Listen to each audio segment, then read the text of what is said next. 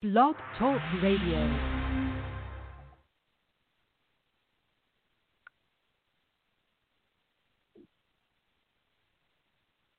We're going to begin with you, Vice President Biden, for this part.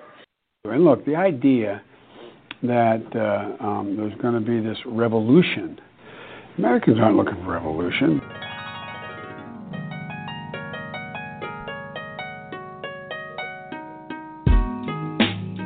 First, what is a revolution? Aren't looking for revolution. I'm inclined to believe Aren't looking for revolution. that many of our people are using this word revolution loosely. You know the worst thing about niggas? The worst thing about niggas? Niggas love to not know. When you study the historic nature of revolution, es un símbolo para todos los pueblos oprimidos. Playa Girón es la primera derrota del imperialismo en América Latina, pero también es una de las primeras derrotas del imperialismo en escala mundial. You can jail revolutionaries, but you can't jail a revolution.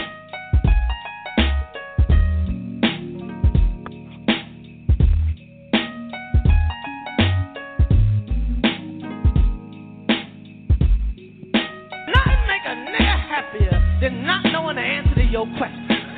Just ask a nigga a question. Anything. Hey, what's the capital of EyE? I don't know that shit. Niggas hate now. Shit. So niggas are breaking your house. You want to save your money? Put it in your books.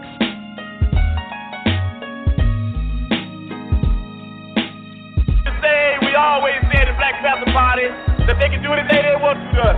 We might not be back. I might be in jail. I might be anywhere. But when I leave, you can remember I said with the last words on my lips that I am a revolutionary. And you're going to have to keep on saying that. Revolutionary. I am a revolutionary. Yes, the mirror's eye. Today what we're going to talk about is a revolutionary community. And what is a revolutionary? And the concepts of a revolutionary. So please enjoy the show, kick back, and let's get into this. This is the People's Black Panther Party for Self-Determination. Our national chairman is Brother Yanga Nkrumah, National Director of Operations, Sister Seven Khadijah. I'm the National Chief of Staff, Brother War. And as always, we are honored with our Panel 48 panel, which is Brother Sight and Brother E. Now, guests, you can call in if you want to participate in the show by dialing 323-870-4191. And you press 1, the number 1, to get in the queue. And at the proper point, we'll buzz you in. Again, that phone number is 323-870-4191, and you would press 1 to jump into the show, be placed into the queue. All right, so going into this, in order to emphasize critical thinking, the basis of common language is essential, and this is how we always want to start our show. So the impact of the lesson can mentally touch and possibly even connect neural channels that have not had connections before. So in laying the foundation, Brother Syke is going to start us off with some keys of revolutionary. Go ahead, Brother Syke. All right, peace and power, brother, peace. The introduction music started off with a lot of quotes from a lot of brothers, but one of the key ones that I like a lot is the original chairman of the Chicago chapter, Fred Hampton.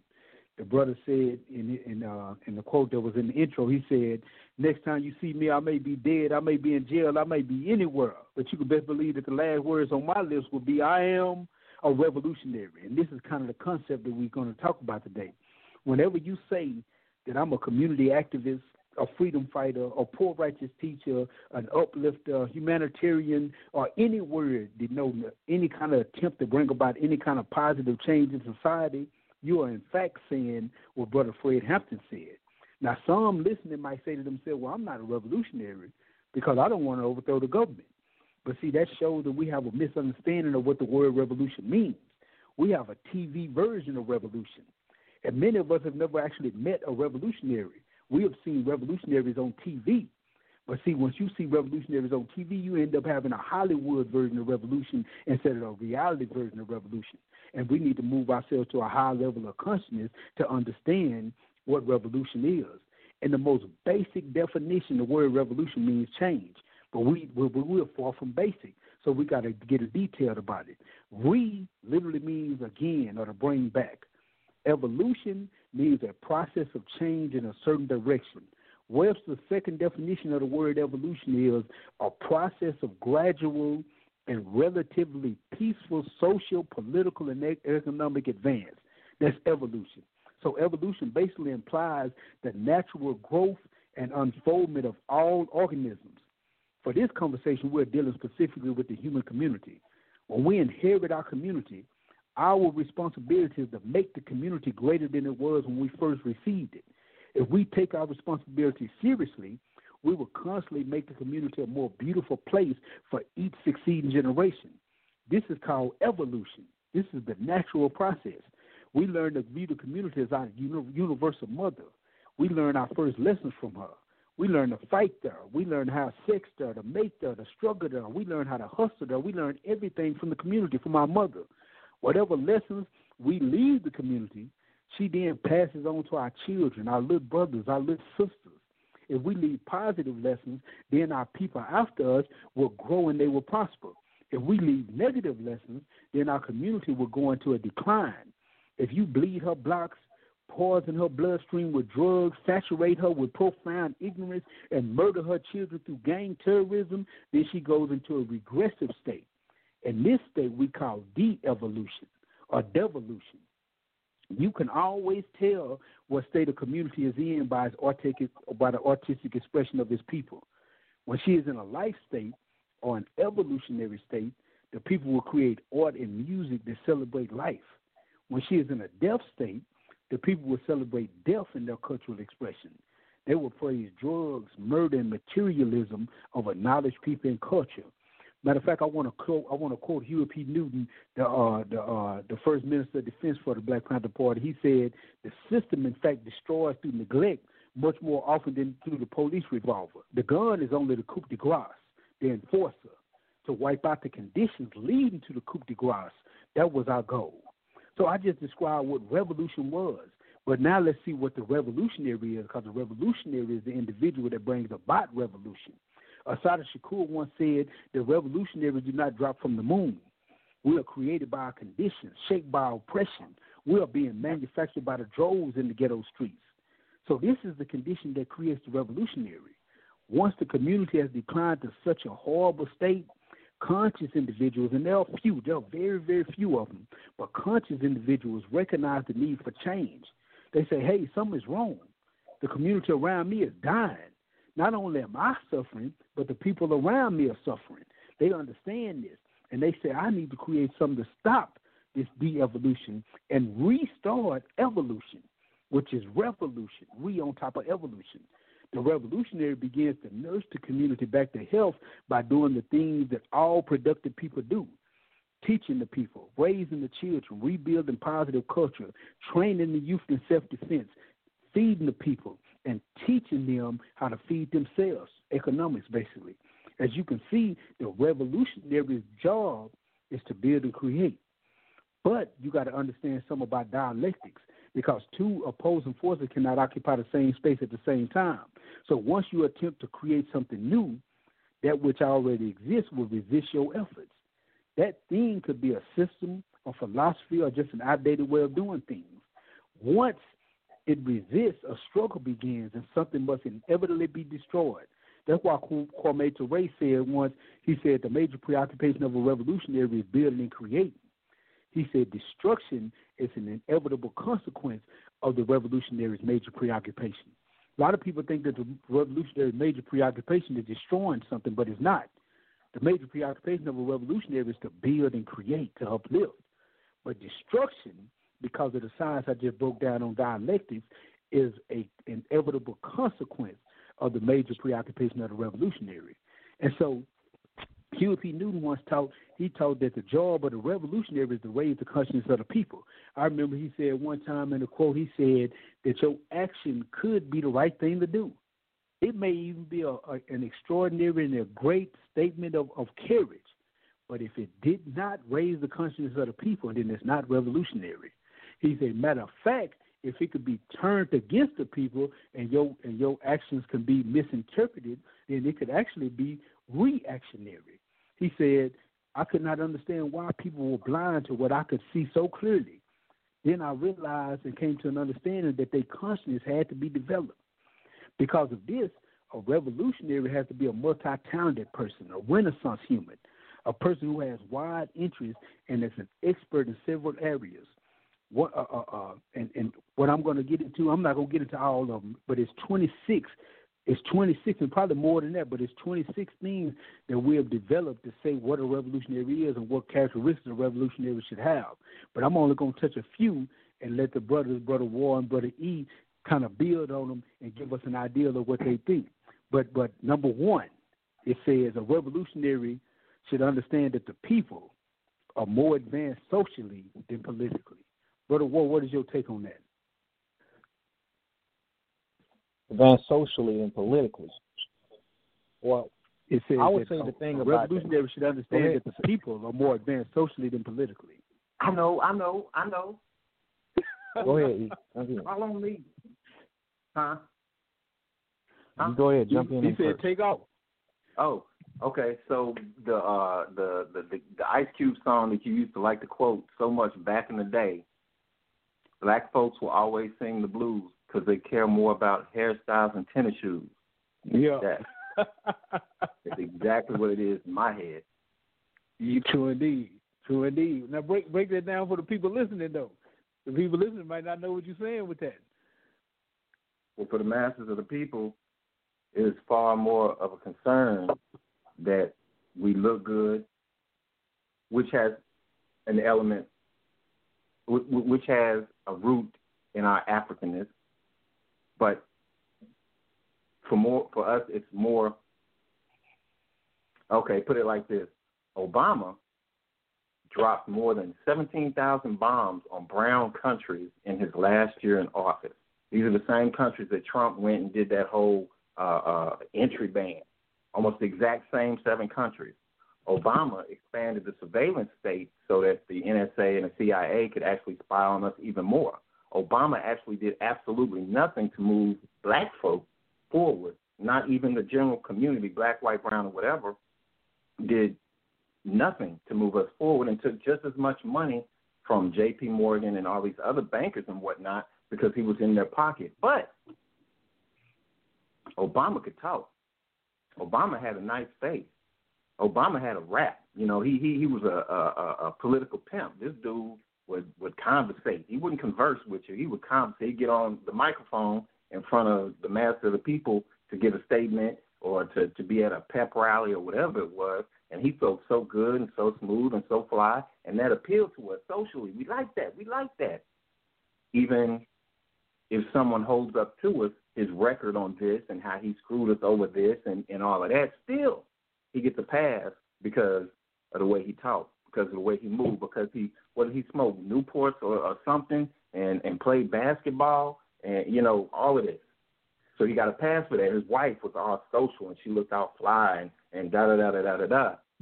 So he got a pass. Bill Clinton, back in the day, came up with his administration was responsible for tripling the prison population, came up with the 3 strikes and you're out, came up with the off of welfare, you get welfare for a certain amount of time. If you ain't improved your situation, you about for. He did all of this stuff and dogged us and messed us up. But this dude played the saxophone on Arsenio Hall, so it was all good. So these social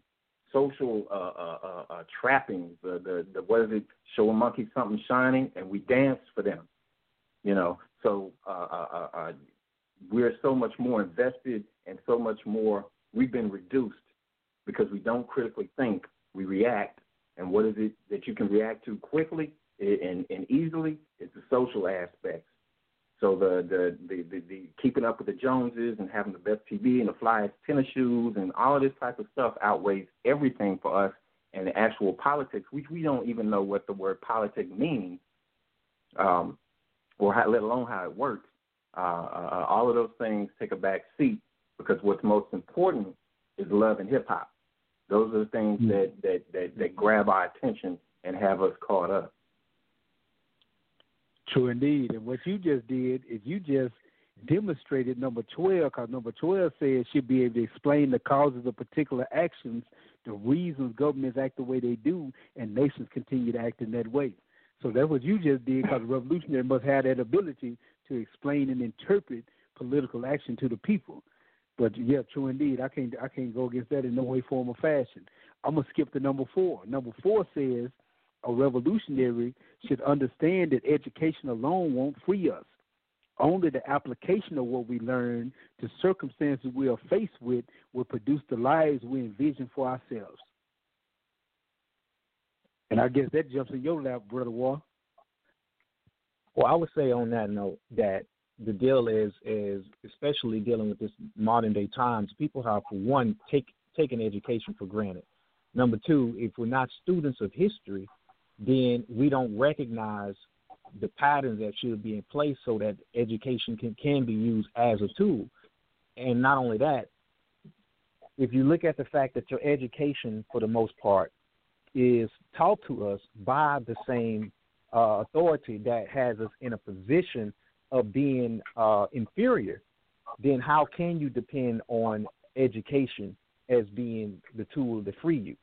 The point is the access to the education coupled with knowledge and coupled with wisdom and big vision to know where you want to go. So we have to come together in a sense in knowing what it is that we want to define as being free so that we can make revolutionary steps to free ourselves. And it's not just simply having education, because there's plenty of cats out there with strong, powerful education, but they, again, allow themselves to be tools of the oppressor. So having an education but not having the mind to will empowerment for yourself because you don't have a self-identity doesn't mean anything. You know, so that's just more or less to me a walking dictionary when you talk about someone who just leans on the educational aspect, and then obviously at that point you're trying to put yourself above others and you're missing the point altogether.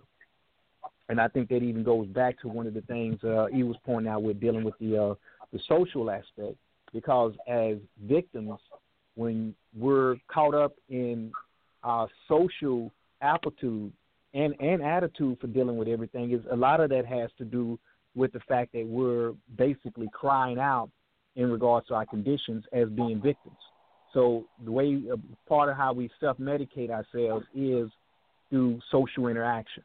And that social interaction grows into this monster that keeps us in that same cycle, in that same loop of constantly not being involved in our own process of liberation, which is why we don't know what it means to be politically astute or politically involved, because to engage in politics from that standpoint, you have to understand governing. And if you understand governing, you have to understand self-governing. And since we evade self-governing, being domesticated and relying upon I would say inferior education, so to speak, or handicapped education, it causes us to stay in that spin cycle of being, domesticated, and the spin cycle of being prey.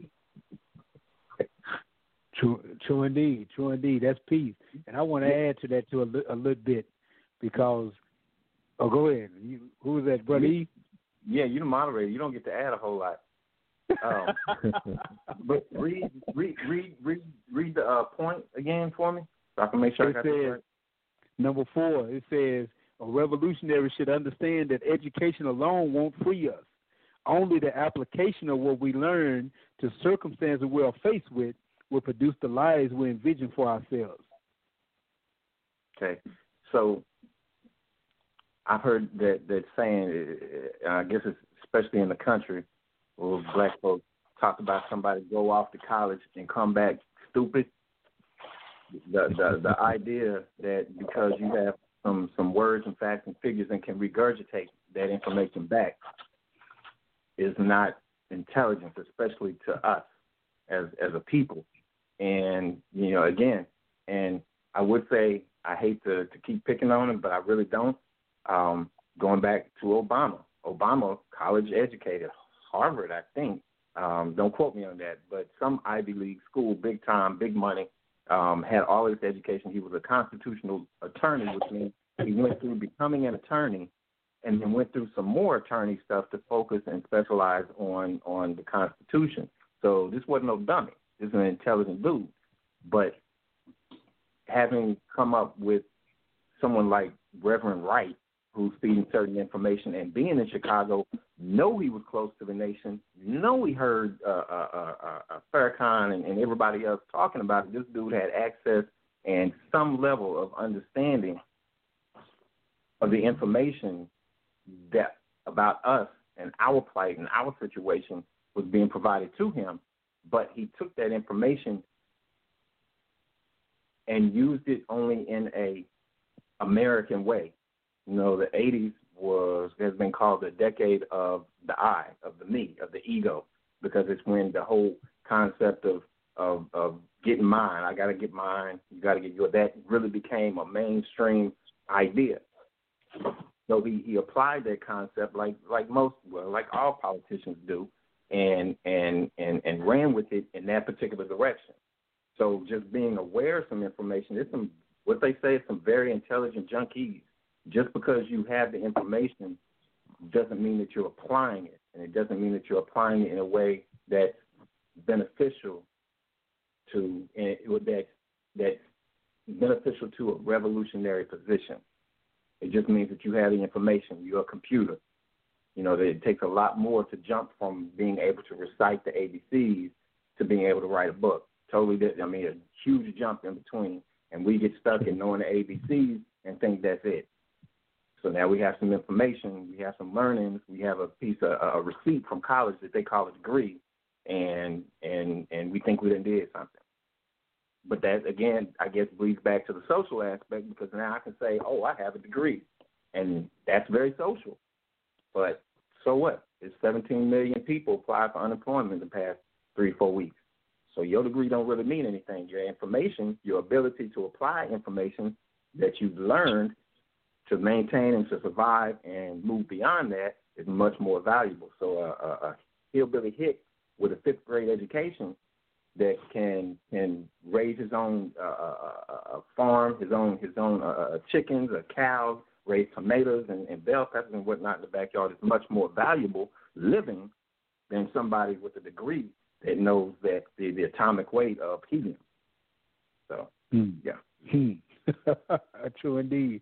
And let me say this, for anybody listening, if you want the 26, because we're not going to go over all the 26, it'll take too much time, but if you want a list of the 26, contact Brother War, and he'll be able to get him to you. I'm gonna move on to number 7.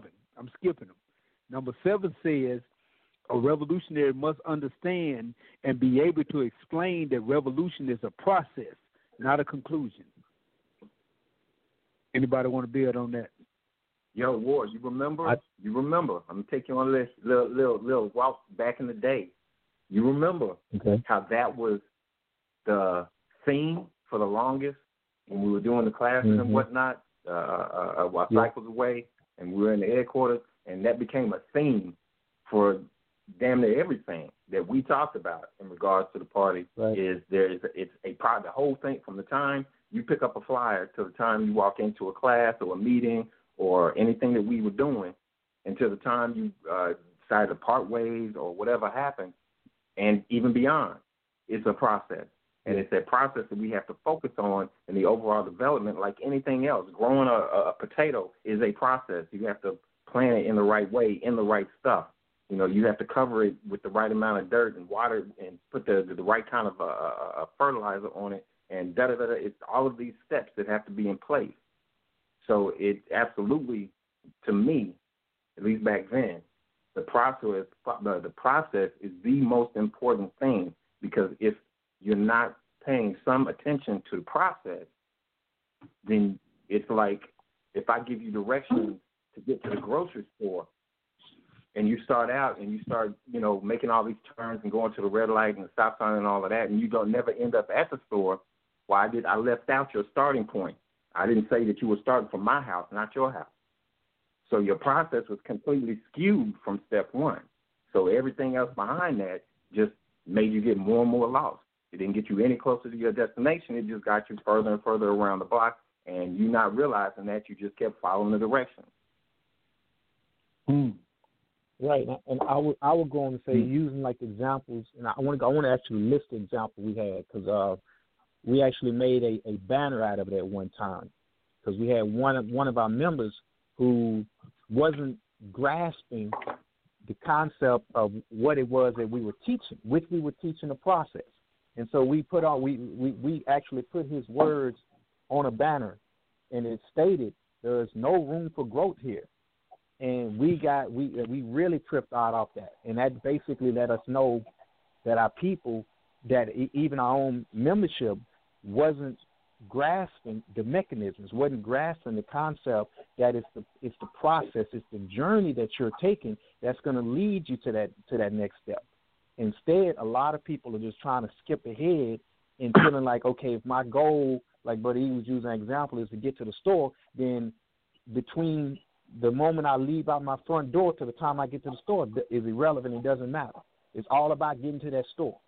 And so when we're so headstrong on, and we can just use the concept of, say, of being liberated as an example. When we're so headstrong on the end, then there's no way that you can digest the content of the book if you're going to skip all the way to the end and expect to actually understand how the end became the end.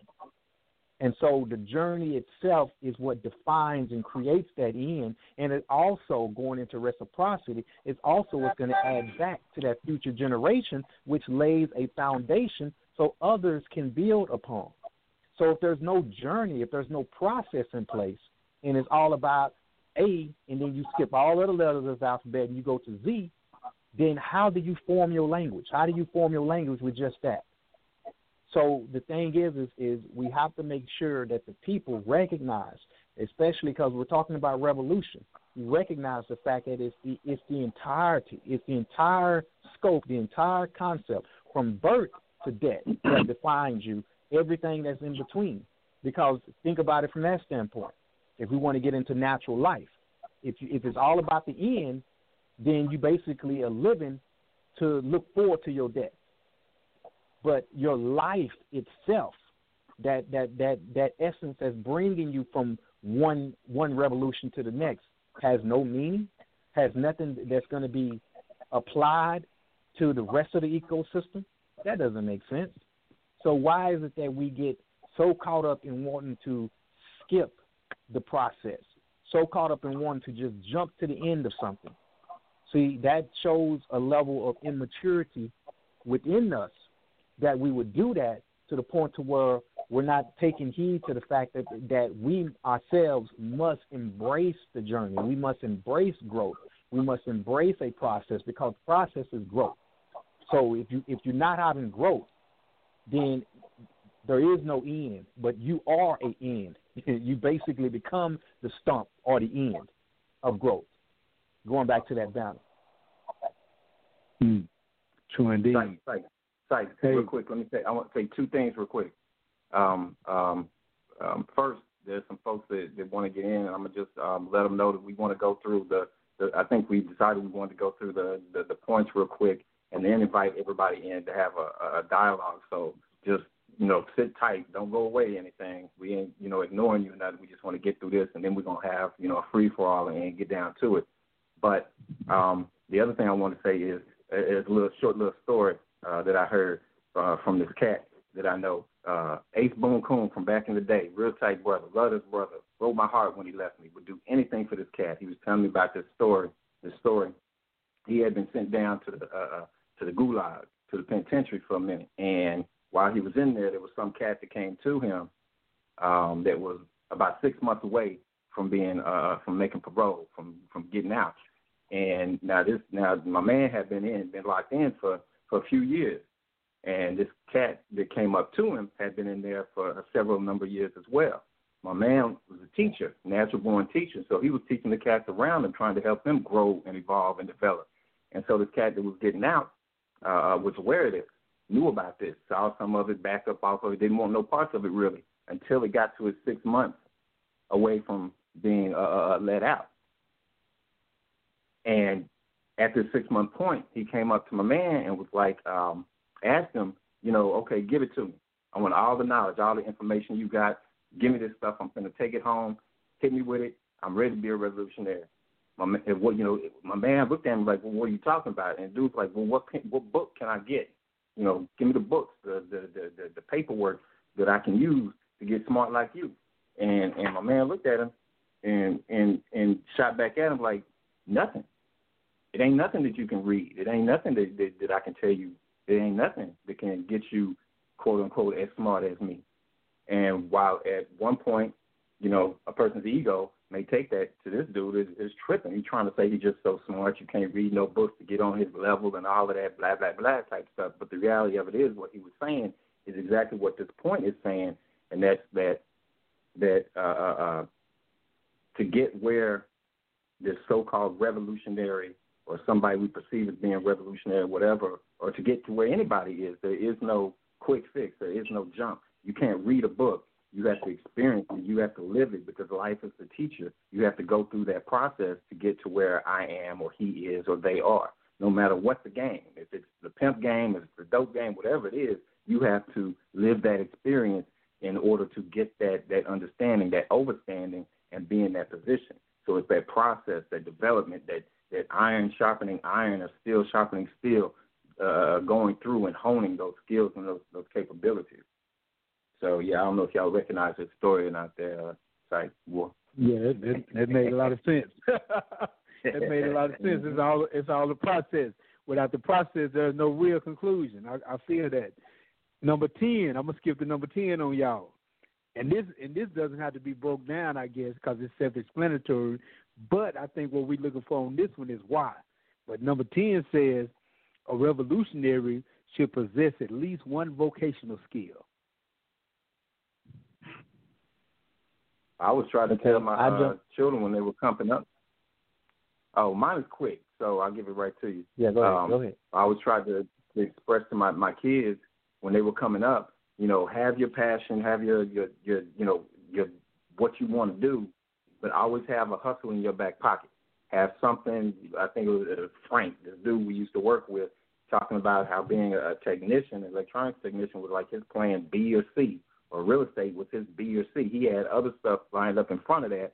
So if one fell out the way, he had another. He had another skill that he could apply in order to maintain and his buoyancy and his ability to provide for himself. That's it. Well, you have some. I'm kind of coming in the same spirit of what Brother E is saying, and to add to that, my thought would be is that you, by having a vocational skill or looking at things from that standpoint, going back into one of the things we teach as Panthers, we refer to things as having as a skill levels. We have skill levels within a Panther, and the idea behind the skill levels is that it allows you to be able to cross-examine and cross-train and be able to jump into something else other than what you've always envisioned yourself as doing.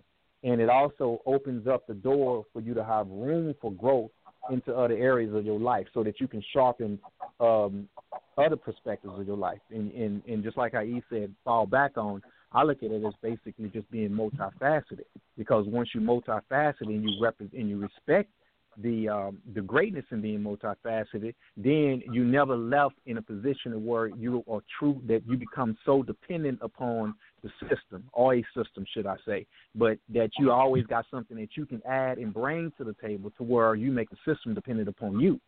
So what it does is it allows you to see your greatness and allows your potential and your kineticness to shine through, and nothing can stop you at that point.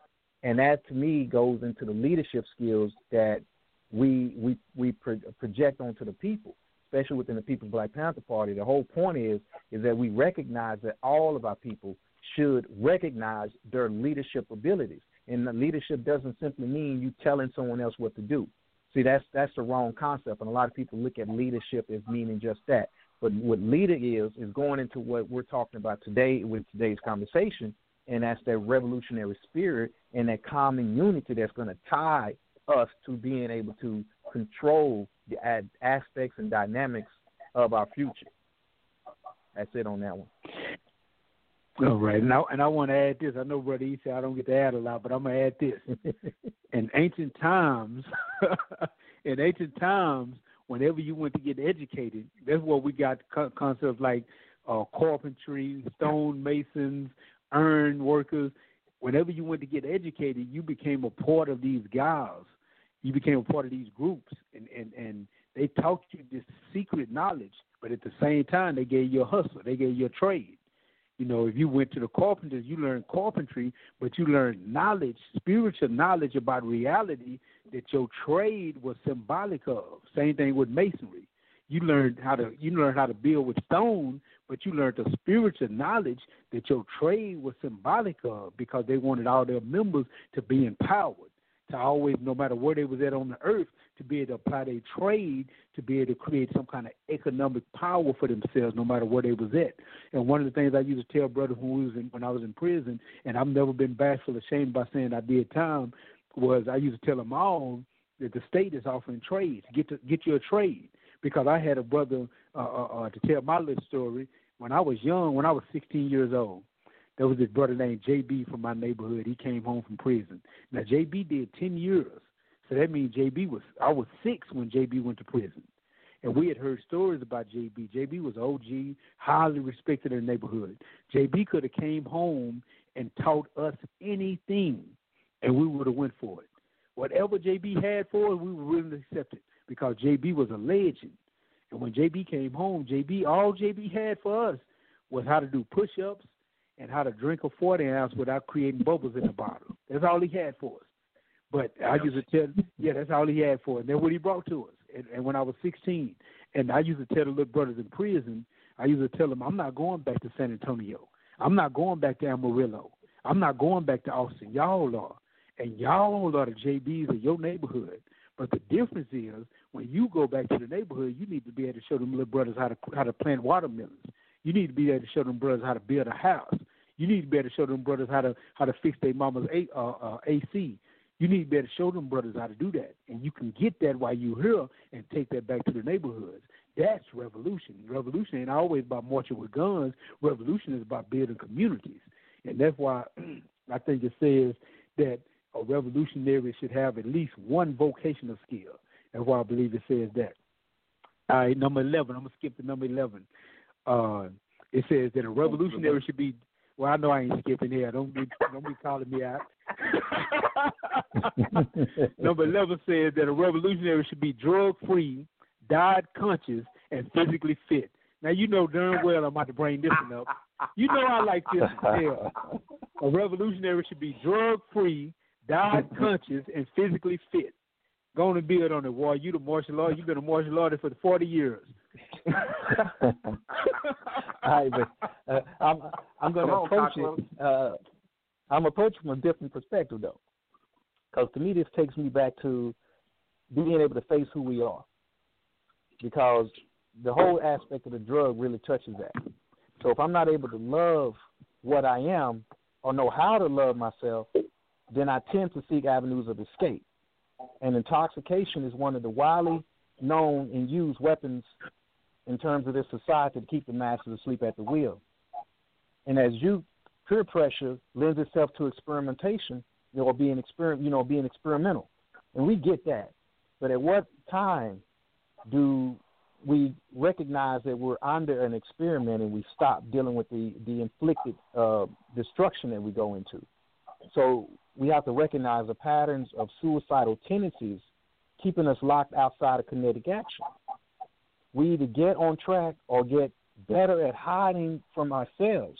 And I think that's the problem we deal with when it comes to, the whole aspect of drugs, because I think that creates the snowfall effect that destroys the consciousness and being physically fit. And so to me, the aspect with that is when a person is not in tune with their dynamics, not in tune with their vessel, not in tune with the nature in itself and recognizing the importance of their vessel, then to me, again, that goes right back to love. And since that goes right back to love, I'm not able to see myself in others. I'm not able to see what greatness other people have because I can't even recognize my own potential.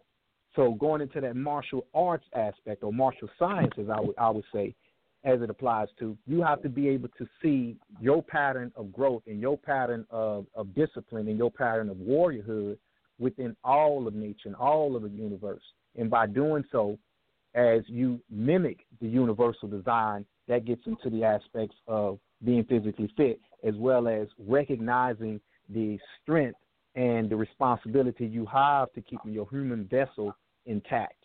So if we are, again, self-suicidal or inflict destruction because we're dysfunctional on ourselves, because we don't love ourselves, then it'll cause us to get caught up in substance abuse. It'll cause us to not give a damn about a diet, but just simply eat to get stimulation. So a lot of people eat out of stimulation. A lot of people don't exercise out of not liking pain. And from that standpoint, if you don't like pain, then what you're basically telling yourself is you don't like struggle, or you're not accepting struggle, and you're not accepting doing anything that takes any real trial and tribulation. You want to, again, skip to the end, like we talked about earlier. You're not dealing with the journey. You're not dealing with that hardship that fortifies you and makes you stronger. You just want to jump right to the end result. And the end result, which is why people get caught up in the whole concept of when they think about losing weight.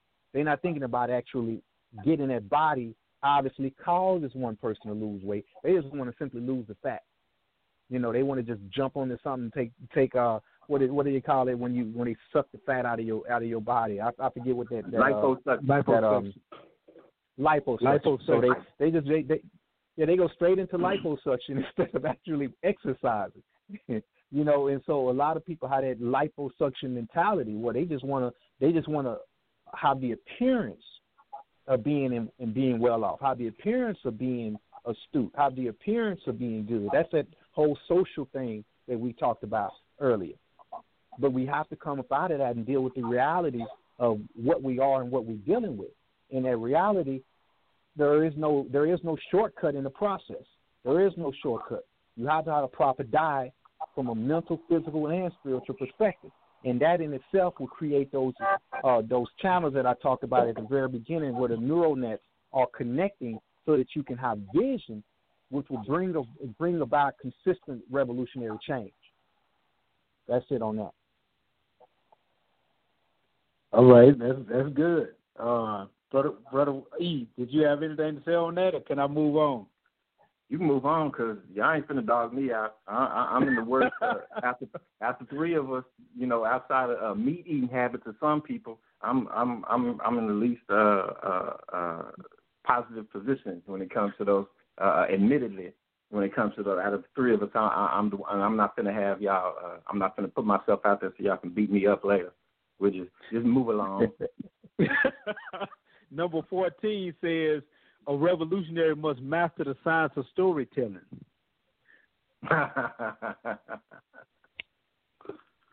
Yeah, I mean, we and I think this goes to our culture. I mean, this is how we've learned over the millennia is we don't do like white kids do in a classroom and sit and suck up information that's yelled at us or whatever. What's his name? College. I remember him saying, you know, doing some research for the music and all of those things, listening to a lot of speeches. I remember him saying in response to the Donahue of all people, he asked him, Donahue asked him, are you somebody who's serious? He didn't say it well, but I got his point. Are you someone who's serious activist about your people's plight? Or are you some kind of entertainer? Because you know how College would get, you know, just saying what he said. And College responded and let him know, hey, look, ours is a movement of information and inspiration because we're people of information and inspiration. You know, one of the things I again, listening to music and coming up with things, there's a song called Africa's Inside Me, by Arrested Development from an album called Zingo Amaduni from years ago. And I used to play that for my oldest baby girl because I realized in her development when she was maybe 3 or 4 years old that she was where with my son, my oldest son, kicked some information. He would suck it up, and we'd be going back and forth, chopping it up on that. But for her, she was more receptive to music and the arts and those types of things. And so I would play that music to appeal to that aspect. And so appealing to that aspect, some of the most respected rap artists have been magnificent storytellers, from cats like Slick Rick. These are cats, Most Def tells a very good story. So we are very much a people of the word and the spoken word and the energy and the vibrations that it brings up. So to tell us a story, to relate an idea, a concept, even information to where someone is a magnificent ability, and something to me that, if you can do that and transcend the time and space through these stories that you're able to tell, that is a magnificent quality. It's a basic quality that we exercised that a lot back when we were doing the classes, coming up with analogies and telling stories. You relate a lot of stories about your time in the pen, and that's something that the masses of our people cling to and can't get away from even when we try. If we just throw out some numbers and some facts into that, it'll go away. But if you tell a story, and it's a well-crafted story, and it's a story that touches people, that's a story that's going to stay with them, even if they don't realize that there are a number of like Taoist philosophies and Buddhist philosophies and ideas that I heard at one point, and in my development, matter of fact, I think I told Ward this when I was getting a particular somebody to look at the Medunatur by Raun Nefer Amen. I remember having looked at it and read some of it and thought to myself that there's some good stuff in this book. I'm not ready for it. But at that point in time, I wasn't ready for it and knew I wasn't ready for it. But the things that I read in there drew me back. And different, when the student is ready, the teacher will appear. I didn't get it years before, but at some point, that's what that meant. And that happened because that story stayed with me and circulated over and over within my subconscious and making itself appear from time to time until it hit me in a particular way and taught itself to me. So being able to navigate the catacombs of our people's minds at this state, at this juncture, is a huge ability to pass ideas from one another, from one generation to the next generation, even to bridge the gaps between male and females in interpersonal relationships. That's what I would say. True indeed. Ward, you got anything to add on to that? Yeah, I would basically say that the deal is in regards to this storytelling, or I would refer to it as being able to relay myself and others. The thing about it to me is the engagement. So we have to be able to connect with our people. We have to be able to be in a position to where if I'm going to pass on information, pass on knowledge, pass on my experience, pass on that foundation, pass the baton, I have to know how to make sure that others can see themselves in me and I can see myself in them. So the deal is showing the overall connection between who I am, what I am, and the same thing applies to you, and being able to win you over in recognizing the greatness in your own divinity by just being able to share a story or share a tale or share some kind of symbolism about my experiences. And the thing is to be able to bring that experience across by utilizing, your terrain, your environment, everything within your site, so that as you discuss this with the next person, so that they can see themselves in those same shoes that you've already worn. And I think the whole point of that is that if the people are able to identify with themselves in you when you're speaking, then they can internalize the process which is being provided to them to a point to where they don't have to actually go through the same actual hard-learned lessons, but be able to internalize the lessons that you went through and actually use that to their benefit and be able to take this a step further.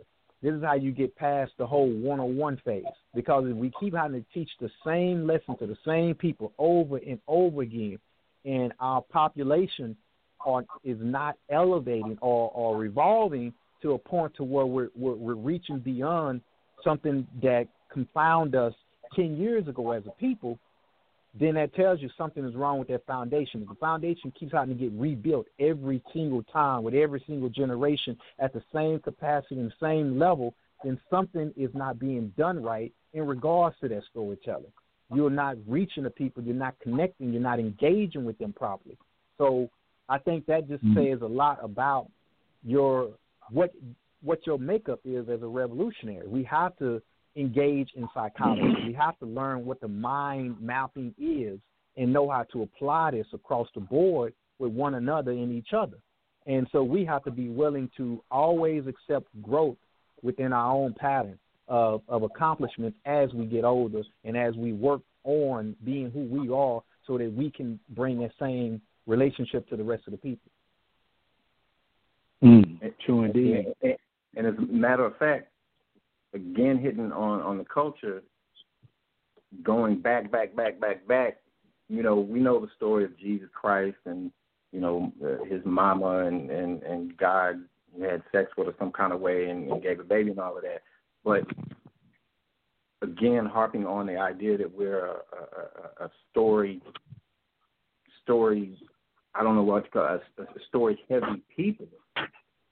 You know, that story, having come out of Kemet and even beyond Egypt, Kemet, that story, that good story, has reached across so many decades and centuries and eons, and across so many religious faiths and ideas, because it's not a Christian idea. It's far transcendent of any particular religion, but that story has been so well told and well kept throughout the ages and told by some very good storytellers that it still maintains, that it still has relevance, that it still speaks to something within people especially when you break it down and really get into what the story was, you know, and we'll take that and, you know, why are the hieroglyphs, why are the meta-nature, why are those pictures on the insides of these walls and these buildings and these tombs and these monuments in Egypt, why are they not letters? Why did we not come up with letters to tell the story? Because these pictures are created, speak so much more than words. You know, that idea, that axiom that a picture tells 1,000 words, is worth 1,000 words, is because these pictures speak to that subconscious, and we can see it, and automatically you don't have to describe the kind of hat somebody had on. You don't have to describe the direction they were looking or the look on their face. You know automatically. And it's the same kind of idea. These stories create the images in our minds, and we hold on to that because it speaks to a very essential, speaking of essential things, speaks to a very essential something deep within us. You know, we can, as soon as radio come on, if you hear Once Upon a Time Not Long Ago when people wore pajamas and lived life slow, boom, anybody that's ever heard rap, especially from that era, automatically knows, and you automatically start getting this picture either of you when you were, you know, hearing that when you were young, or what he's actually saying, because the story that's there is projecting into that subconscious mind. It reaches beyond all of the politics and all of the hoopla and all of the BS, and speaks directly to our understanding. And I think that's why it's so important for revolutionaries to be able to tap into that cultural cultural essence that still survives and speaks within us and the things that we do and say. True indeed. And I want to add to that too, because y'all both said something that sparked something in me. Now I'm going to get Brother Ward said something. He said understanding how the brain works. So I think it's important to understand that we have a left hemisphere and a right hemisphere. And those stories talk to the right hemisphere, and that picks up first. That's why we learned the ABCs as a song first. We learned A, B, C, D. You learned how to sing it. And then later, the left brain was added to it because then you learned the phonetics. You learned the logic behind it. And that's why the story is so important, because you can teach the concept through the story, and then you can break down the idea later with the logic, right brain and left brain activity. Brother E brought up the master teacher that most people in this world call Jesus, Yeshua ben Yosef. This dude taught completely through stories. The revolutionary master teacher taught through stories. And those stories, one time his disciples asked him, why do you teach them in parables? Because that parable is easy to remember. And then later, a true master teacher can come to you and say, do you remember the story about the turtle and the rabbit? Yeah, and the hare? This is what that meant. And then you can get the genuine idea from it. But I know that we got some callers. I'm going to get ready to turn this over. But I got some points I want to make. Go ahead. Before I make that point. So you want to bring up, you want to go and mention the whole whatever it was you said, the subconscious and the programming. The first 7 years of a person's life, the reason a kid wants a bedtime story, and the reason that it's so important. And I remember singing with that song, Bob Marley, Three Little Birds Outside My Doorstep, Everything's Going to Be All Right, Don't Worry.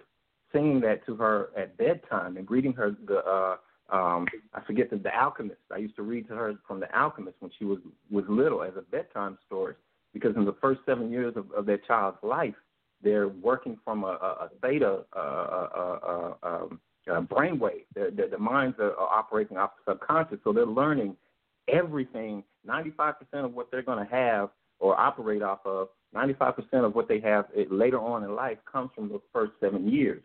So being impactful and telling those stories during that time is extremely effective and makes a huge impact on these children. Now, it goes on into, you can do it later on, but you said something that made me recall that real quick about that subconscious programming that these stories speak to, and it's just more evidence because, I mean, children in bedtime stories, in your average white community anyway, I know in our community don't really flow out like that. We have bedtime stories of, niggas and bitches, but for everybody else, that subconscious programming that goes on during that time can be a very effective way, especially for somebody who knows how to tell a good story with a decent point to that story, can be so very, very effective. My bad, bro. Go ahead. No problem. Say, I think we need to because you said earlier we had some callers that had something they need to say. I think we need to let some of the callers come in, then I'll make some of the points later, but we need to let some of them touch on some points before they forget the points that they might have wanted to get on to. Okay. So caller with the phone number ending in 1373, you are up. Go ahead. Greetings. This is the National Director. Yes, can you hear me? Yes, ma'am. Greetings. This is Seven. And I love the conversation. I think you brothers are really hitting on some things. One thing I wanted to speak on was, I think it was Chief Ward speaking about always having to start over. Like we're not really achieving much on our learning curve, and I think that's correct. And it made me think about the boys in Washington debate that they always had, trade versus education. And I just wanted to kind of know your input on trade versus education. Should we should we now start to put all of our time and energy into trades or vocations, or is there still something that can be obtained through this education piece? Because there's something that's being missed by doing it the way that we've been doing it. And I think I'd like to hear your aspects of it, because there was a time where we were intentionally creating our communities. We were going about things in a progressive way, trying to find out what would be best for everyone. Now it feels very reactionary, like we're trying to catch up, like we're not planning ahead, we're not doing anything progressively, we're so reacting to everything. So I was wondering if you had any input on the Du Bois and Washington debate, and kind of like steps from here. How do we progress from here if we're being intentional about our future and our communities? Well, I want to add this to that. I want to respond to that just a little bit. We mess around. Sometimes we make a mistake of going either or. We go to one extreme or the other. And I remember years ago, this might have been 1994, 1995, when Brother Ward was telling me that either extreme is a mistake. And my point is that Du Bois and Booker T. Washington was both right. They was right, because you need builders in a community, and you also need intellectuals to build the intellectual mind of the people. So you need education and you need trades. You need both. And we need to understand what education is. Education isn't necessarily instruction. And that's what we've been getting in this society. We've been getting instruction. We've been told what to do, how to do it, and boom, that's it. Answer these questions. And education, the word education comes from the Greek word educe, which literally means to bring forth. And ation is the act of. So education is the act of bringing forth what is already within you. So a real education will teach us how to manifest our true selves. And so so I believe in education and vocation. A revolutionary, because a revolutionary has such a job to do, has to have both of them. Has to have an education and a vocational skill, because the revolutionary's job is to build the minds of the people and to build the actual physical communities that we live in. Well, you might as well go ahead, because, yeah. Okay. All right. I'll jump in on that one. So, I mean, I really just want to echo the same thing. I'm just giving you a chance. Well, I say a little piece. I'm going to echo the same thing Psych is saying, and I believe what has happened is we've been lost in the transition and thinking and bought into the fact that a vocation means that you have less altitude or less capable than someone that goes to college. So the whole college thing has taken precedence over a person's ability to have practicality in terms of devising and constructing their environment, so to speak. And by creating a specialized human being, and this is what I wanted us to recognize on that, by creating a specialized human being or a specialized society, it allows those that are in control the ability to not let the right hand know what the left hand is doing, because we become so specialized, so compartmentalized, that also reaches out in our mental, physical, and spiritual level. So we're boxed in. We box ourselves in, and when you box yourself in, it ain't no different than just being a glorified, domesticated being, because you have this specific purpose, and that purpose, if you can't serve that one purpose, you want to jump off a roof. And so we are not being a holistic being when we attack or chase anything from the perspective of going from one extreme to the other. But recognize that nature in itself is an encompassment of everything. This is why within the Panther Party, we operate off a mechanism structure. We recognize that it takes all aspects, and that's why we hit and talk about being cross-trained. This is what we get into when we talk about our skill levels of a Panther. And so the whole point is like Psych was saying, they both right. And not only are they both right, but we have to merge our concepts of thinking and our concept of growth into a position to where we're dealing with multifaceted things all, and it encompasses that whole being. And we have to be holistic in terms of our approach to everything that we do. And I think that's where we fall off, is we allow the Willie Lynch syndrome to jump in and be able to be able to tell us that, or dictate to us that one is better than the other, or put one against the other and get the two competing with one another. And once you get the right hemisphere and the left hemisphere competing against itself, then what are you doing? You're introducing that whole concept of chaos that causes us to lose sight of the bigger picture, lose sight of being able to be in control of all of our faculties, being in control of the whole being able to move forward as a unified being, as a unified community, or a common unity. So we lose sight of the essence of where we're going because we want to be one or the other instead of recognizing both. Right. I think. Can I add to that question? Yes. Yeah, please. Okay. Go ahead. So my question is, especially during this shelter in place time, we can see that. I'm going to say I believe that the African American community has shown the disadvantage that we have as far as being producers and being creators. And we have really gotten ourselves in a position where we are constantly waiting for someone else to produce. You know, we're not producing enough. We're not farming. We don't have the skills. You know, we're essential because we're hourly, you know, where we have a function that serves their community, but we're not really serving our community. Like, so from here, and now that we can clearly see some of the disadvantages that we've allowed to occur, you know, what would you think is like the most important step from here moving forward? Is it education, or, you know, educating our own children? Is it creating produce and being able to feed ourselves and shelter ourselves? Is it getting trade so that we have more control over what is and is not occurring? Like, what would you think is the most important where we could focus so that when this happens again, we'll be in a better position, not just waiting for the government to make a decision if we can go to the hourly job that we have?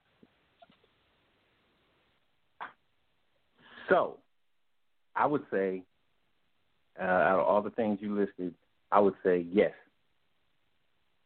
There's no, in my mind, there's no dichotomy. There's no distinction between farming and providing for ourselves and teaching the children.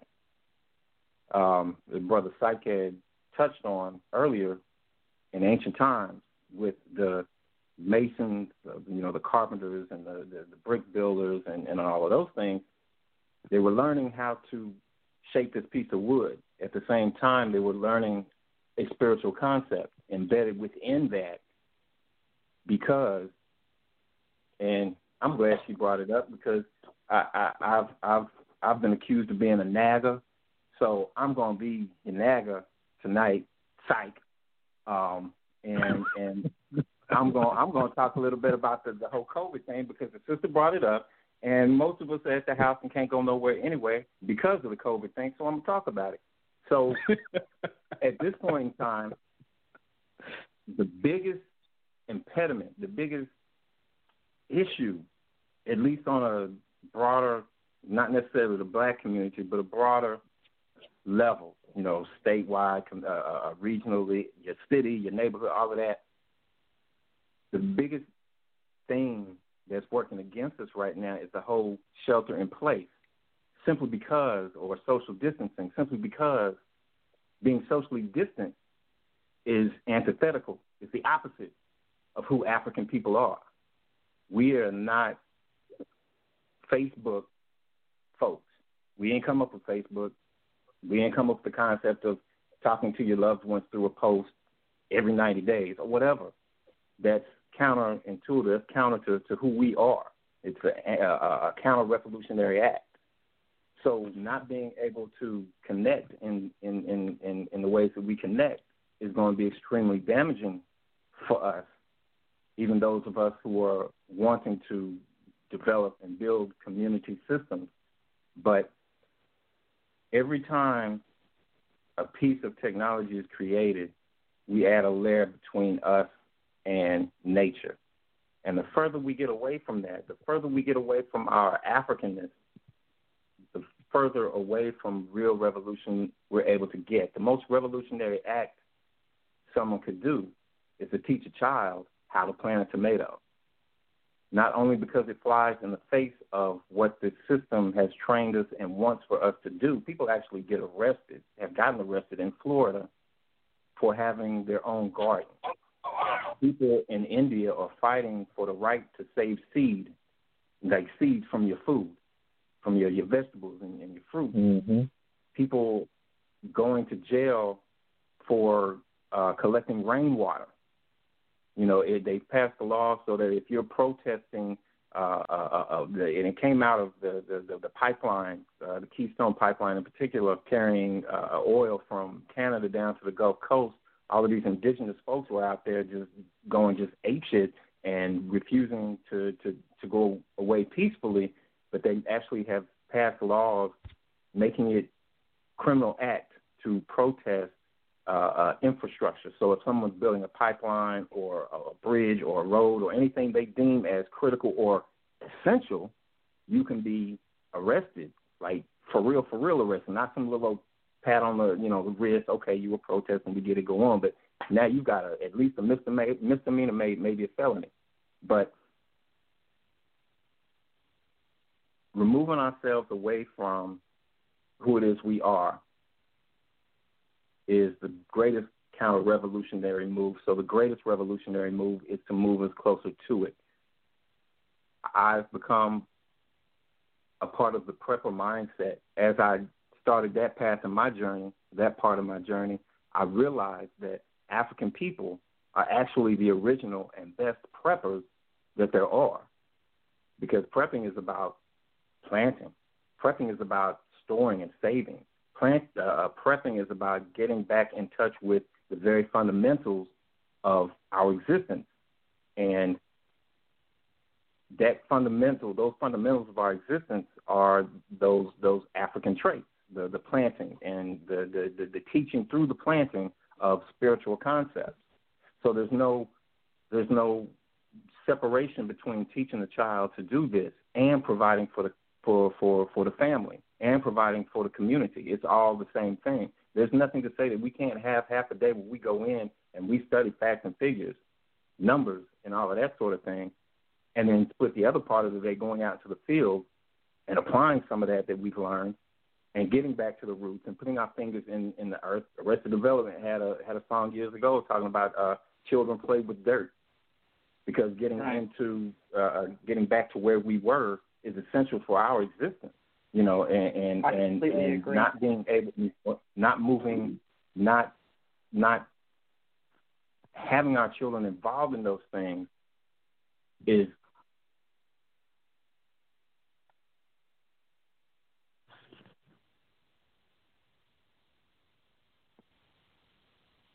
Yeah. Hello? I can hear. I'm here. Can you hear me? Okay. I guess, Brother E, Well,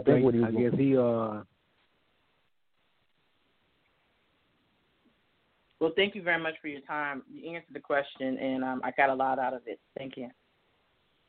All right. We're going to go ahead and keep your mic hot as we move on. But I believe what he was going to end on was basically being suicidal and self-destructive in our way.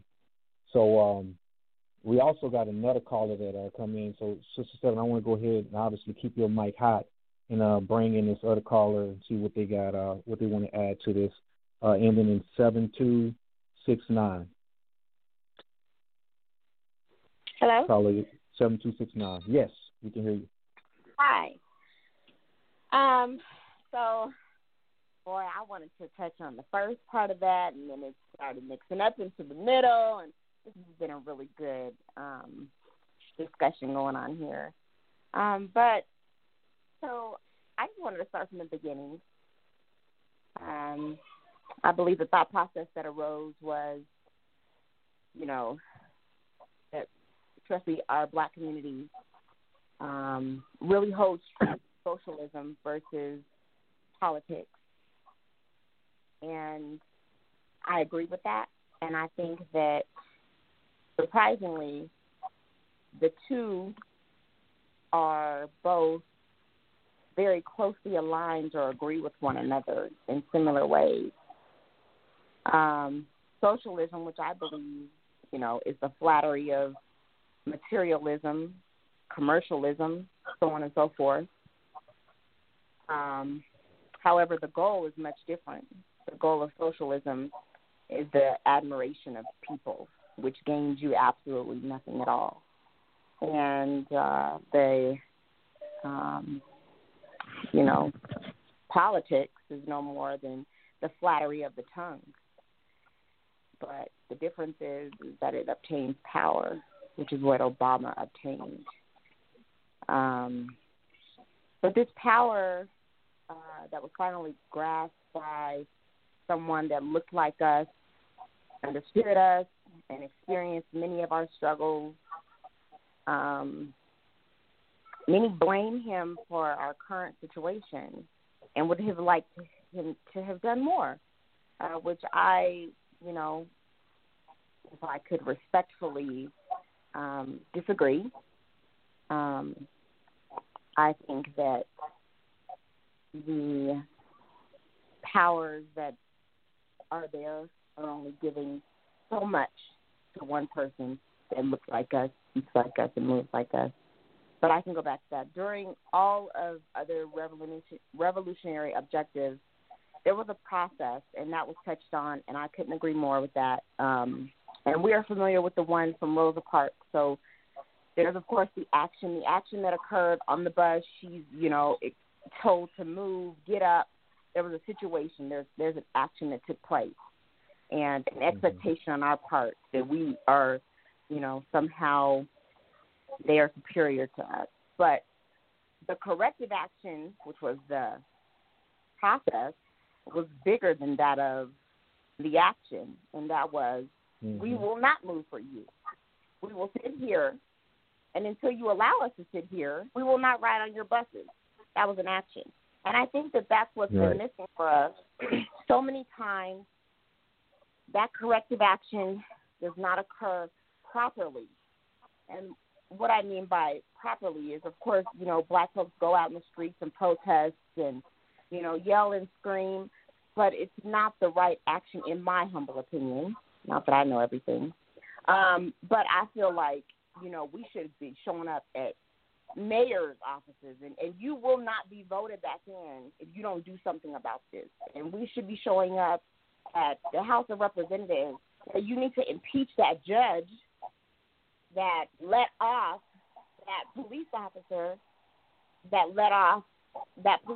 from, killing that black man or that black child in the street. So I feel like our action has not met, our correction has not met the action at hand. And to the young lady point before me, we do have quite a bit of reactive actions on our part, that we react to so many things because we are unwilling to come to the table because of so much hurt and so much pain. Not only that we know that they're not going to do anything about it, but the fact that we don't feel like we're going to get anywhere.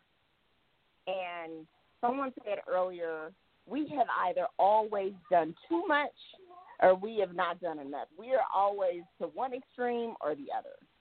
And for me, which I admire both men, Malcolm X and Martin Luther King, but I felt like Martin Luther King did not do enough, and I felt like Malcolm X did too much. Because once you grasp the ear of the people, there's a lot to be done. And simply sitting at the table is not enough. Yes, sitting at the table is necessary, which has not been done in our day. But we've not sat at the table here in our day. But what happened to move those individuals to give us the right to sit on the bus was the boycott. It was the action. It was the suffering. So what do we have that allows others to suffer without putting our hands on them, without, the violence that Malcolm X ensued sometimes? What can we do that says, and I touched on it a bit, and of course, there's a bunch of people with a bunch of different ideas, but typically most people move about their money. And that's what moved the transportation wasn't moving. They weren't receiving the funds out of the black community's pockets, and they moved. So my thought process is boycotting works. That's what works. We have other means and finances in our pocket regularly that we can take from them and that we can use other places, and that we choose not to ever use our expenses until we get this. And then we sit at the table and we lay out our expectations. These are our expectations. This is how we will be treated.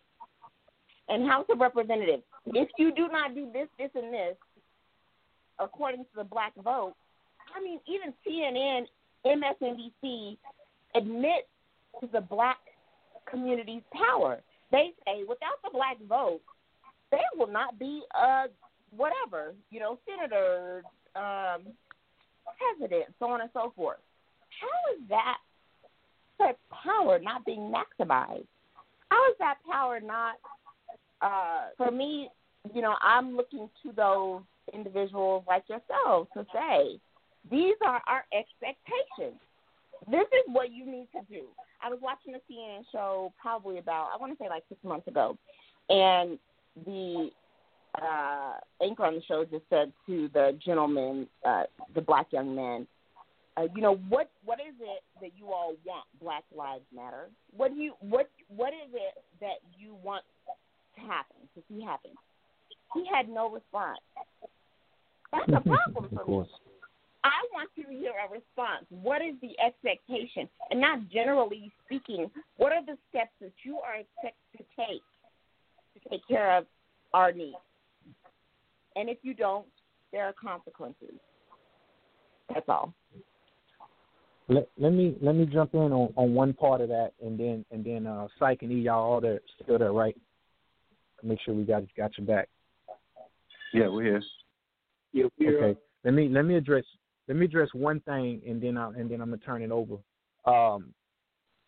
What we have to recognize, and I say this on a lot of the shows, and to me this is key and essential, is that we have been weaponized against one another. That polarization that you spoke about, the whole Malcolm and Martin, is used all across the boards in all aspects of dealing with the masses of people. And that polarization is what causes people to not look at the whole unification. See, the effect of polarization is disunity. Because if I cause you to go to one extreme, look at things in terms of the extremes, then there is no common ground. You're going to go one way or the other way. We have a thing within the Panther Party that we teach where we talk about and break down the concept between choice, option, and decision. And in doing so, we show people that most of the time we give up our choice, which is our free will, and we go with the options. That's when you find yourself in a position of saying, okay, well, I picked the lesser of two evils. That's because you have eliminated your power of choice, of being able to engage and actually make a self-determining position and a stance. So when you talked about the whole aspect of boycotting, what that was is us recognizing the power that we had and the power that the system, basically that the system relied upon us as consumers, as part of the process in order for that engine to run. That's why I talked earlier about us having a mechanism system. So we recognize our mechanism. We recognize that every part of this society is codependent on another factor within that society. Knowing that, we were not polarized. We were not picking between either or, but we recognized that it took something in the middle to hold both sides together, to hold both ends together. So we knew that where that polarization landed. So going into what we have to teach each other, to me, it would have to do with the fact that we have to recognize that we cannot allow society, we cannot allow our thinking process and our position upon anything to be polarized, because that polarization is also what causes light skin to go against dark skin, man to go against woman, education to go against logic, so on and so forth. You polarize and you put things at an extreme, it means one or the other. And that is not how life operates. It's not one or the other. It's a combination, an entire ecosystem of everything working together. And that is the message, and that is the mind state that we have to go back to, which is why we're talking about revolutionary community, because we're talking about a common unity that must exist amongst us so that there is enough of us to continually create that spark that you talked about with Rosa Parks, the spark that sets it off to where everybody can jump on board and maintain a forward direction, a forward movement, so that we can continue the momentum of progression. Now, mind you, again, dealing with the weaponization aspect, the whole point is to create that polarization, is to create that either this way or that way. So that subliminally is targeting our subconscious mind. That way, we don't recognize what's going on, and then we act out of our emotions. And then when we act out of our emotions, that means we look at protest as a means to an end and not a tool to basically gravitate the people together so that you can have them in presence to raise the level of consciousness and get the moving with some type of operation. So the whole Black Lives Matter. Go ahead. I couldn't agree with you more. I agree that we should not polarize. I agree that even God admitted himself that there's nothing that these people cannot do if they are united. So I'm all for the Bernie Sanders of the people, and what I mean by that are those people that marched alongside Martin Luther King. If you're willing to put your life out there and yourself out there, you all, great for me. So by all means, I completely agree that we should not polarize in that sense, and that there are people that would like to work alongside us in these times and these expectations. So hopefully by me mentioning those two names, it only went to the comment that we've always only went to one side, way on the one side of not doing enough, or way onto the other side of doing too much. So. Well, I would like to ask what when you mentioned Malcolm and you said that he did too much, what exactly were you referring to as he did too much? I think that toward the end he began to change, but I think in the beginning he was very, violent. He, What did he do that was violent? He just decided we are. Martin Luther King was. I don't know if you read that book or not, but it talks about how Martin Luther King and Malcolm X were talking amongst one another, and they spoke of, let's go to the table, let's talk to them about our expectations, let's, and he just was unwilling. At this point, he was just fed up, and he was just like, let's take it to the streets. I am tired. And so that's, and that was a moment in time. So, what book was that? In the Malcolm X book, just which one? Just of his life. Of his life, just generally of his life, his biography. Oh, okay. Because from my studies and my research from back in the day on forward,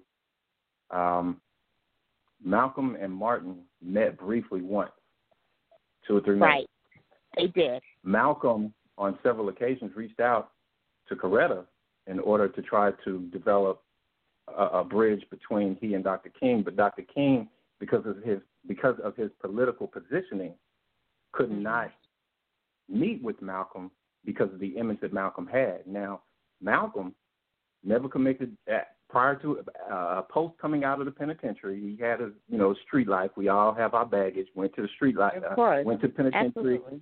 Met the whole teachings of Elijah and all of that. Came out a totally different man. Never smoked. Never drank. Never fornicated outside of his marriage. They tried to get him to go in. The FBI has tapes that are on YouTube where they tried to entice him to get him to do some dirt, and he refused to do it. But Malcolm never committed any act of violence. What Malcolm did say and advocate for was self-defense. Now, surely if someone broke into your home or even on the street and started swinging on you, you would fight back. I'm assuming. I would. And that's all Malcolm said was... Yes, I agree with self-defense. But I think the point that was... Malcolm, go ahead. Okay, go ahead. I'm sorry. But I just think that the point that, that Malcolm was bringing up was the arm for arm. And do you not remember the conversation that they had about, just going and speaking to the leaders and just, figuring out a plan? And, of course, shortly afterwards, he was assassinated. So I don't know that was the best strategy at hand. That's not what I'm suggesting. What I am trying to say is that, going from one extreme to the other, or not pinpointing how to move the needle that was really my goal in saying what I said, how to move the needle in the sense of what needs to be tapped into. Is it boycotting in this instance? Is it going, before the mayor, the House of Representatives? What is it in this instance that needs to be pinpointed to change the outcome? That was all I was trying to pinpoint. Right, and I'm with you 100% finding that balance.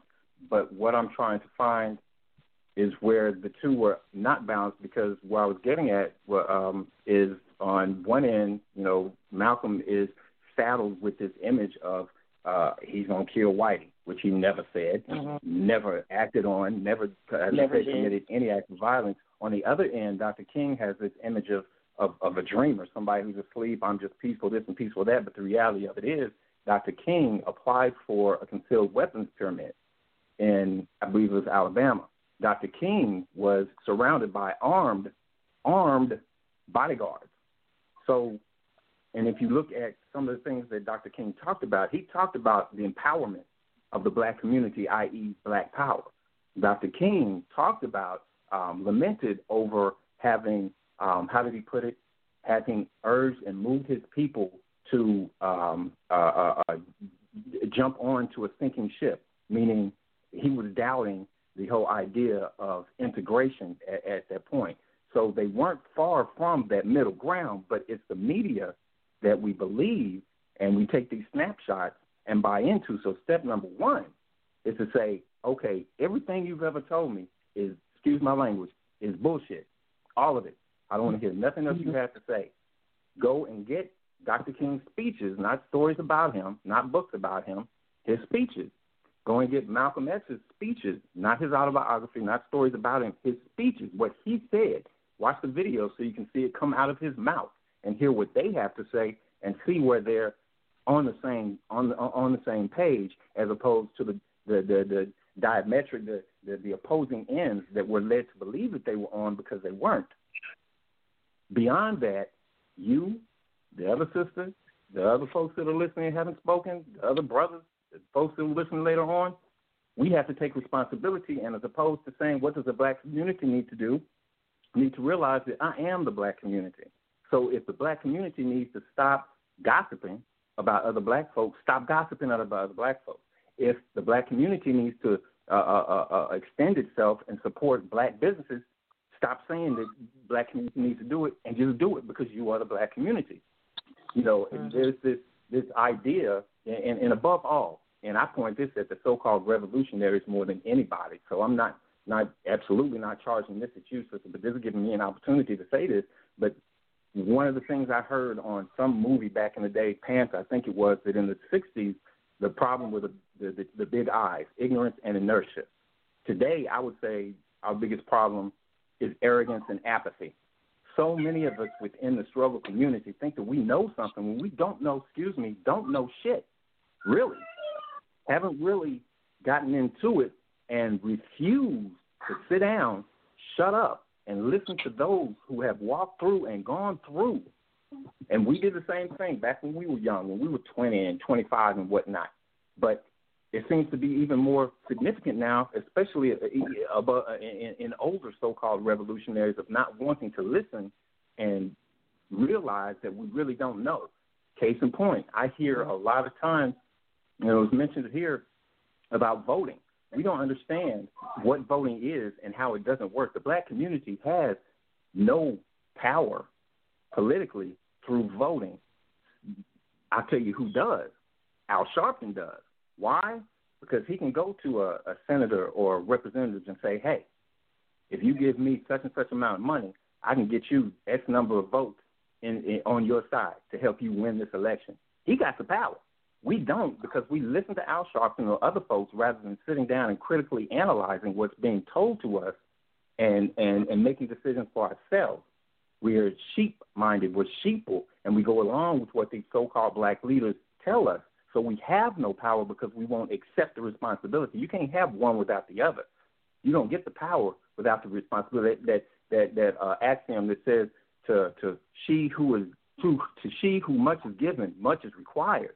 If you're going to have that power, the more power you get, the greater your responsibility. And we refuse to take on the responsibility because it's so much easier to be a slave than it is to be free. Something like socialism, we think socialism is something that, and communism were blown up back in the Cold War and McCarthy with the witch hunts and everything. We think that socialism is such a bad thing. Socialism has existed in this country for a long time. Socialism simply means, it's not what's blown up in the press and in the media. Socialism simply means that the tools of production are owned by the people. In other words, there's a company in Spain where the people, the workers on the factory floor, are empowered to the point that when it comes time for reviews, you know how you have a review by your boss and you get written down, you can approve here and you get 5 points, so you get a 2-cent raise this year and all that crap. In this company, the employees review their supervisors. If the employees say, yeah, this supervisor ain't making the cut, they're gone. If they say, yeah, supervisor's great, they stay. The employees get together and decide, okay, there's a company who wants us to make X number of things for this much money. What are we going to do? And the people decide whether or not that's going to happen. That's socialism. Socialism has existed in this country. The police used to be privately owned in this country, but they're not. They're socialist entities now because they're owned by the state.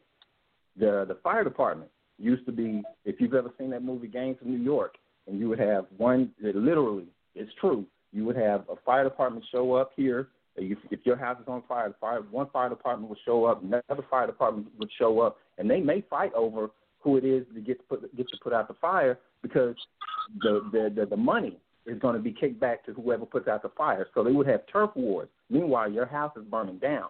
So they socialized, in a sense, those particular entities. Public schools are a socialized concept where the people, which it's not that, but the people are supposedly in charge of and own the schools, as opposed to what they're trying to do now with the charter schools and the private schools and all of that nonsense, so that the wealthy get a halfway decent education and we continue to get the scraps and even less nowadays. But we don't understand these concepts. We just go along with what we've been told, as opposed to actually sitting down, putting away the Netflix and everything else, and studying and digging down and drilling down and understanding these ideas so that they become tools instead of us being a tool to them. So what we need to do is what you need to do, is what I need to do, is what every individual needs to do, is take on that responsibility and go volunteer some time and teach a child and educate yourself at the same time, all of us, on the ideas and the basic concepts. Because one thing we don't want to do is put ourselves in a situation where we're giving out bad information that's going to make the bad situation worse. You know, if you know how to plant vegetables, get some kids in your neighborhood. Hey, I used to do way back when we was in Fort Worth. I'd all forgotten about this. I appreciate you bringing this memory up.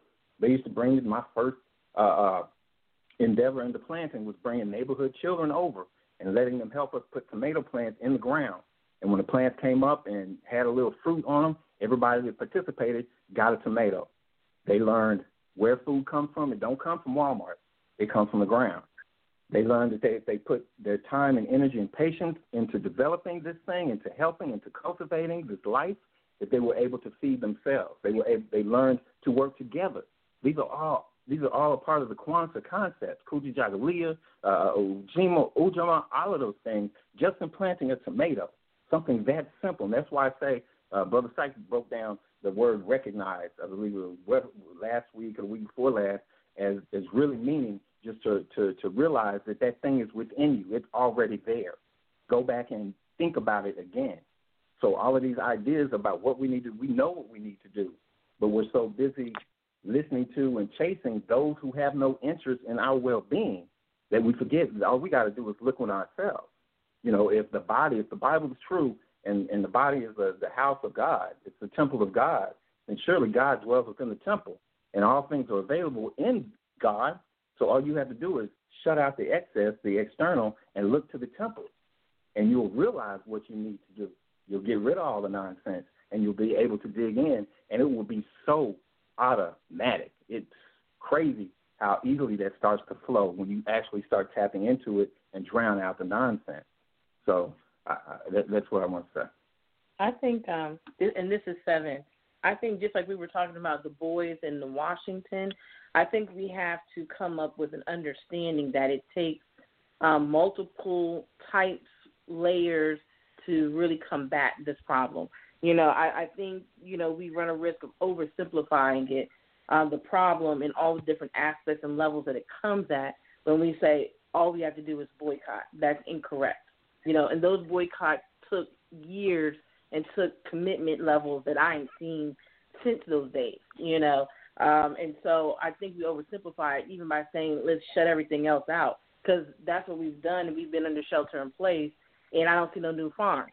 I don't see no new schools popping up. I don't see, so in order for someone to really activate something that's within them, we have to make sure it's within them. It may be in their DNA, but it may not be in their person, because our media is not flooding us with those positive images and understandings and everything else like that. Like there was an active, intentional movement in the 70s to be natural, to eat natural, to be self-determined, to have your own business, to own your own land. There was an active movement, and anyone in that area was touched by this movement. 30 years later, it's not there. 40 years later, 50 years later, after the war on drugs, after having the mass incarceration that's been going on, after all of these incredibly damaging aspects, and no longer the intentional motivation to create this Black Power movement, it's not there. So asking people to pull from something, they're like, pull from what? What do you want me to pull from? Because for 50 years, I've been told my black was beautiful. For 50 years, I believe that I can make it. And the people that are making it are the ones that are selling out. I don't want to say sell out, I want to be sensitive, because there are people putting in hard work. But then that has not been what's been glorified. That's not what's thrown down your throat. What's thrown down your throat is being athlete, rap, sing, sell your body, do drugs, have guns. And so it's I don't want to, the problem is so much bigger and has so many layers that I think just those two ideas, we have to really understand it takes a full frontal, we have to attack on so many levels. And in my small opinion, I think the way we start to fix this is we focus on the family. I think the African-American family is the building block, is the cell of creating positive communities. And when we start having man and woman working together and educating the children and working on getting this cell correct, and then this cell touches that cell, and then we're correct. And then we have a strong muscle after that. And then this muscle can actually do something. But I don't think having one or two solutions is going to be it. We need all the solutions working at once, but it starts in the family. But I'm going to go back to Art of War. I'm going to give it to you, War. Hold on. The Art of War details specifically that you can't fight multiple fronts. The more fronts you try to fight, the weaker you get. And that's essentially, if we look back at what we've done, that's what has happened. We tried to fight on all of these different levels, not realizing that all of these different levels are diversion. They're keeping us away from self. When self is all we've got, number one, that's the only thing in this world that you have is self. That's all anybody has. And if we look to within, and I'm not talking about just whoever, I'm talking about you, me, those that are hearing and begin to develop and want to grow and make a movement, quote unquote, looking into self and developing self and moving self forward, it's going to attract those who are going to be a part of it. If somebody's not going to be a part of it, they're not going to be a part of it no matter what you do, how many levels and how many fronts you try to attack it on.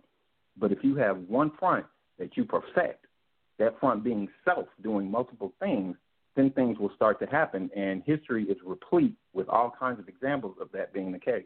Sorry, War, I didn't mean to cut you off, bro. I did, but I didn't. No problem.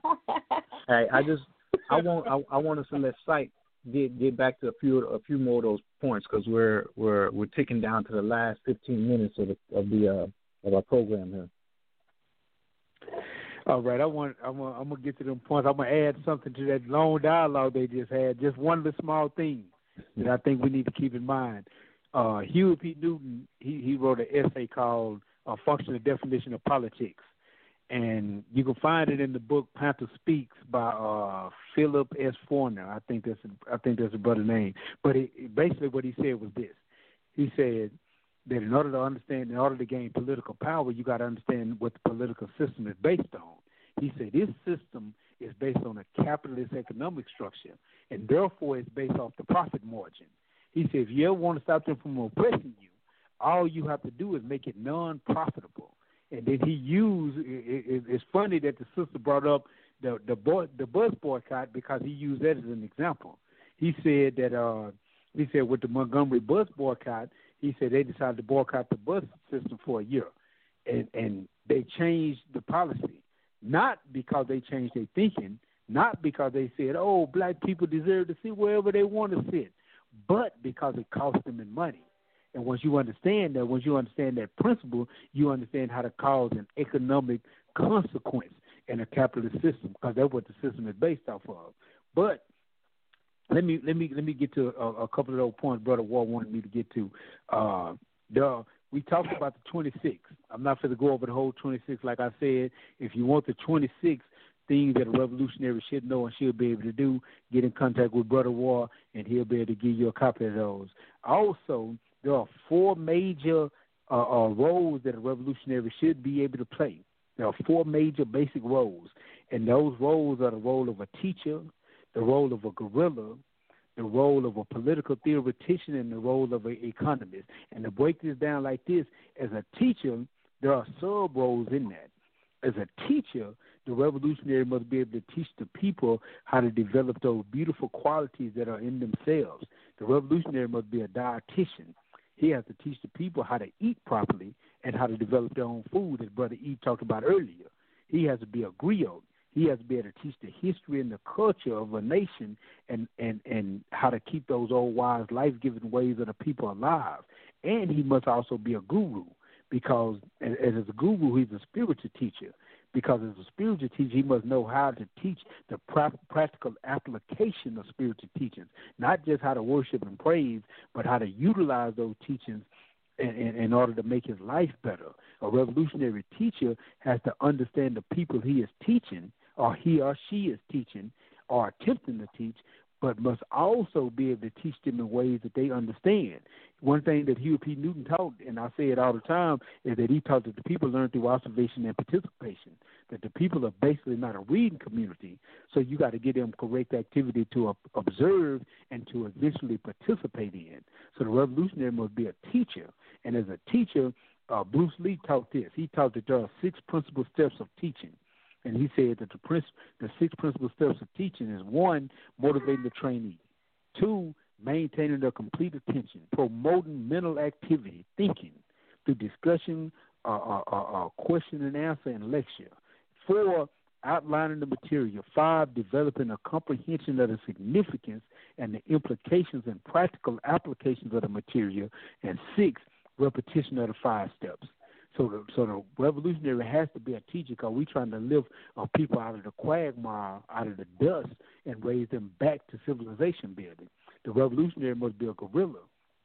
And that same essay that I told you about, in that same book, Huey said that the guerrilla is the perfect man, because he said the guerrilla is both the warrior and the thinker. He said the guerrilla is the political theoretician and the military fighter. So the guerrilla has the ability to train the youth in the community and the ability to protect themselves, their family, and their community. War is a basic factor of life. As long as you exist, there will be someone who is an antagonizer to your existence. The guerrilla is equipped, and he trains his people to deal with this fact of life. And I'm going to quote some of the brothers and sisters from the past. Either they are elders right now, or they have already went to the ancestral realm. But Kwame Ture, he said that the guerrilla studies and analyzes. He is humble. He organizes the masses, serves the people, and has an undying love for the people. Che Guevara said the guerrilla fighter is ready to die, not to defend an ideal, but ready to convert that ideal into reality. And Huey said, I am against violence. Violence indicates aggression. I am for self-defense. Self-defense is a declaration against violence. And if you have ever dealt with any kind of violent man in your lifetime, you know that any time that you cannot put a force up against the force of violence, the force of violence will continue no matter what you say, no matter how much you beg, no matter how much you pray. 3, the revolutionary has to be a political theoretician. The revolutionary is a political person. He he or she must be able to analyze political theory and reinterpret it in a way that makes sense to the people. The people's lives are controlled by politics, but they have no understanding of. But he explained that earlier. The people don't even know what politics is.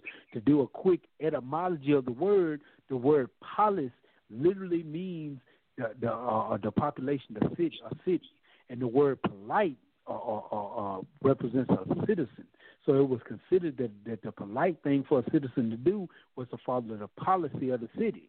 That's where these words and these concepts come from. But politics is the science of running society. That's what politics are. And the people's lives are completely dictated by politics without an understanding of what politics is. And the revolutionary must take complicated, sophisticated wordplay and break it down in a way that the people understand, so that the people can understand that the politics that define their life. Again, and this is not one of our ancestors, and this is not one of our elders, but this is a dude I think made the best point that I can make on this. I'm going to give you a quote from the dude Plato. The dude said this. He said, one of the penalties for refusing to participate in politics is that you end up being ruled by your inferiors. And I think that's a very important point for us to understand when it comes to the revolutionary being able to understand and explain politics. And for the fourth role, he must be an economist, because freedom is not free. I don't care what you heard or what they taught you, freedom is not free. The first thing you must free on a physical level is your finances. You must study and understand economic concepts. This will give you the ability to create economic alternatives in your community. And I read a book one time called the Freedom Outlaws Handbook. And this chick named Clara Wolf, she said this in the book. She said, take a job and you sold yourself to a master. You cut yourself off from your real fruit of your efforts. When you own your own work, you own your own life. It's a goal worthy of a lot of sacrifice and a lot of deep thought. But those are basically the four essential roles that a revolutionary has to play in their lifetime, I truly believe. Those are the four major roles. And what our time look like? I think we look like we got 8 minutes left. So I ain't gonna go into any more detail, because I also had the characteristic traits of a revolutionary. But I'm gonna slow down right now and allow some of you brothers and sisters to come in if y'all want to build on some of those ideas.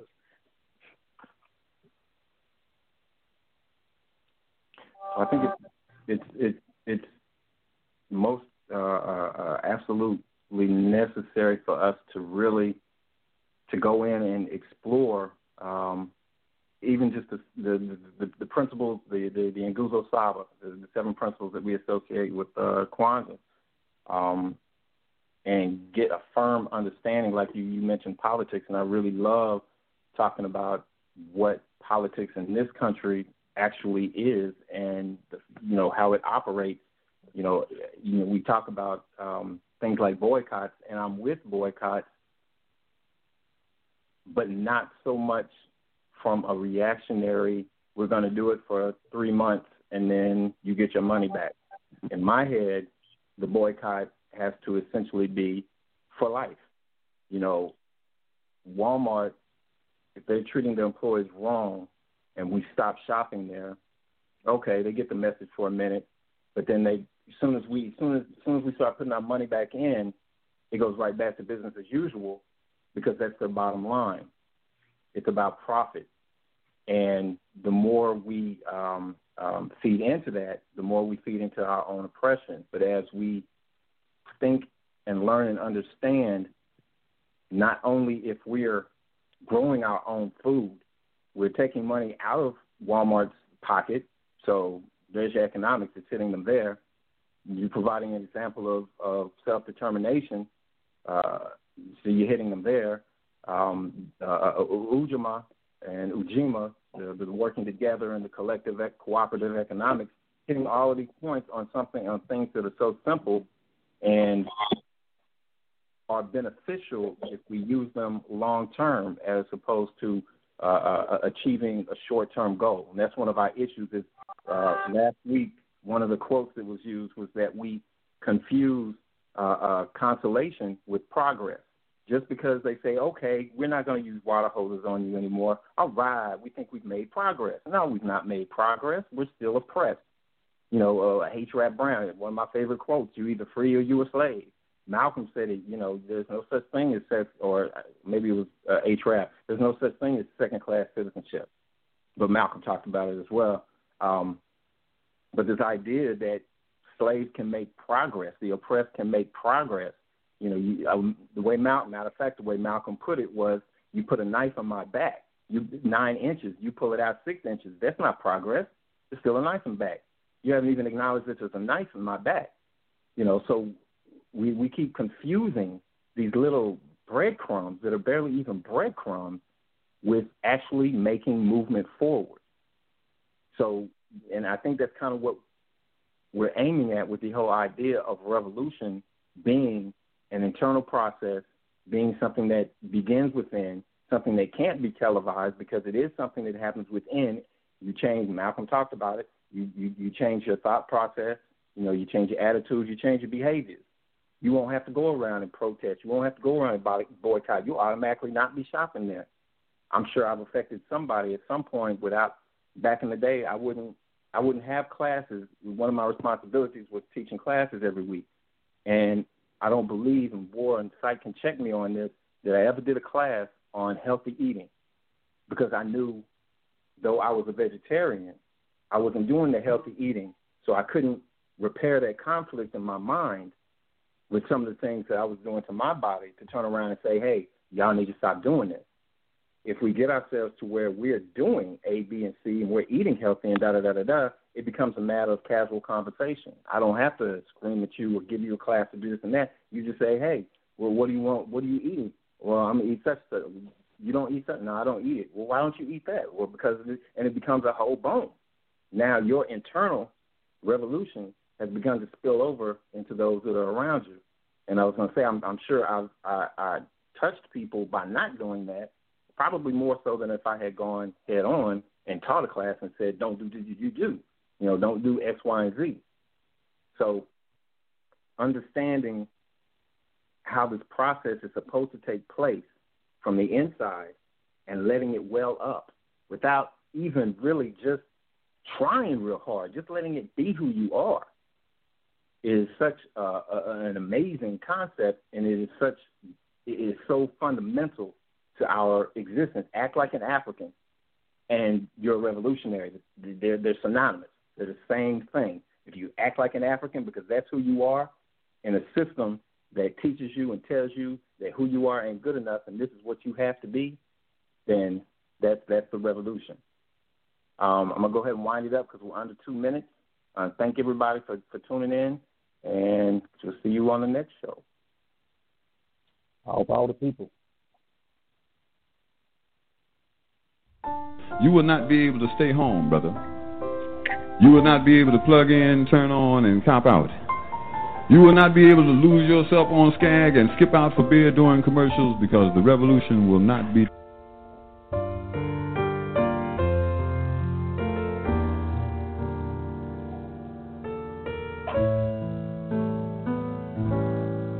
Who taught you to hate the texture of your hair?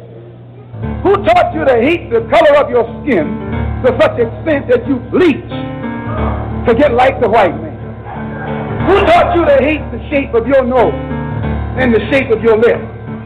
Who taught you to hate yourself from the top of your head to the soles of your feet? Who taught you to hate your own kind? Try to realize the truth. You were born into bondage, born into a prison that you cannot smell or taste or touch.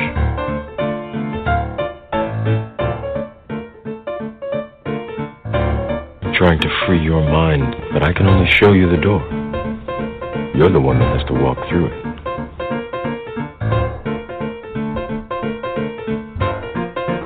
Fear, doubt, and disbelief. Free your mind.